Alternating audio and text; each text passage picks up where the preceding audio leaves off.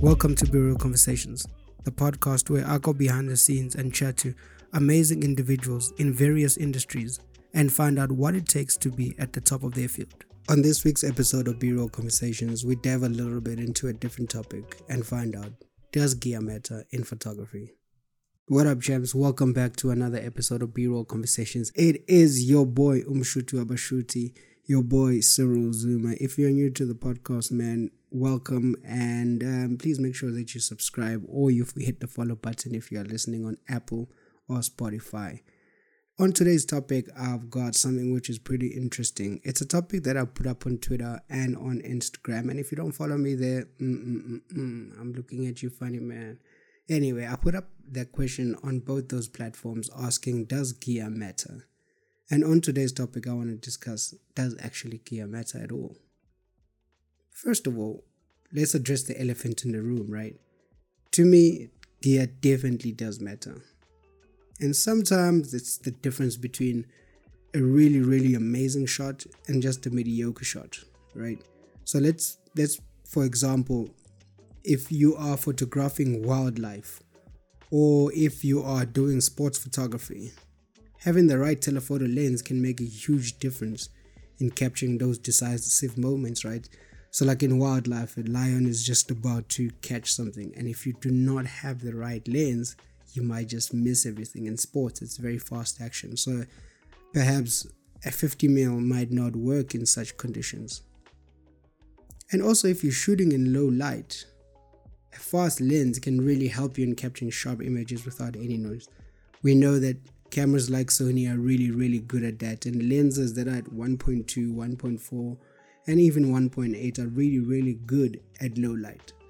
So equipment can matter, it can depend on the situation.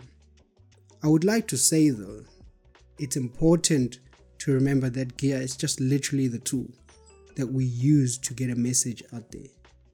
It's only as good as the person using it in truth. We know this from school. There always used to be kids with the best boots, and they weren't the best.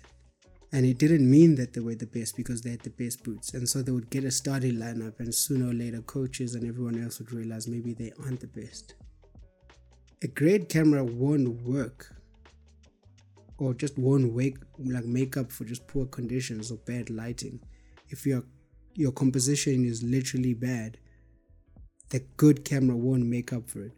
As much as the technology has caught up and is trying to catch up even more, the camera won't do with poor composition and bad lighting.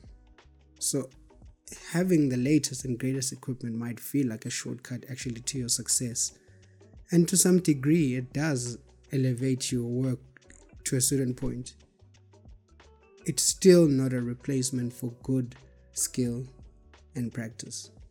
And by that, I mean literally get to the basics, understand photography, understand lighting. And photography is all about lighting. In fact, sometimes not having the best equipment can actually work in your favor. A lighter and perhaps more compact setup can be inconspicuous, and it can help you blend in your surroundings. So if you're shooting an event, some people don't like you in their faces, so maybe perhaps a smaller lens, a smaller camera can work in that situation. This can really, really be critical for like street photography and travel photography too, actually.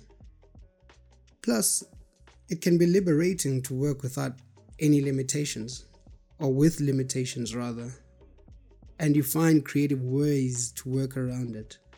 I know I've shot it with a 50mm. I shot a whole wedding with a 50mm, which was quite interesting.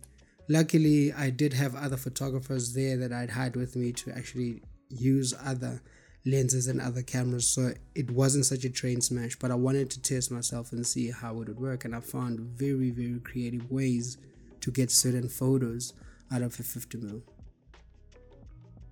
Just to expand on it, technology is constantly evolving, and what might be amazing today, what might be an amazing camera today will definitely be outdated tomorrow. We know camera companies release cameras, I think, every 6 months, and lenses also change quite a lot.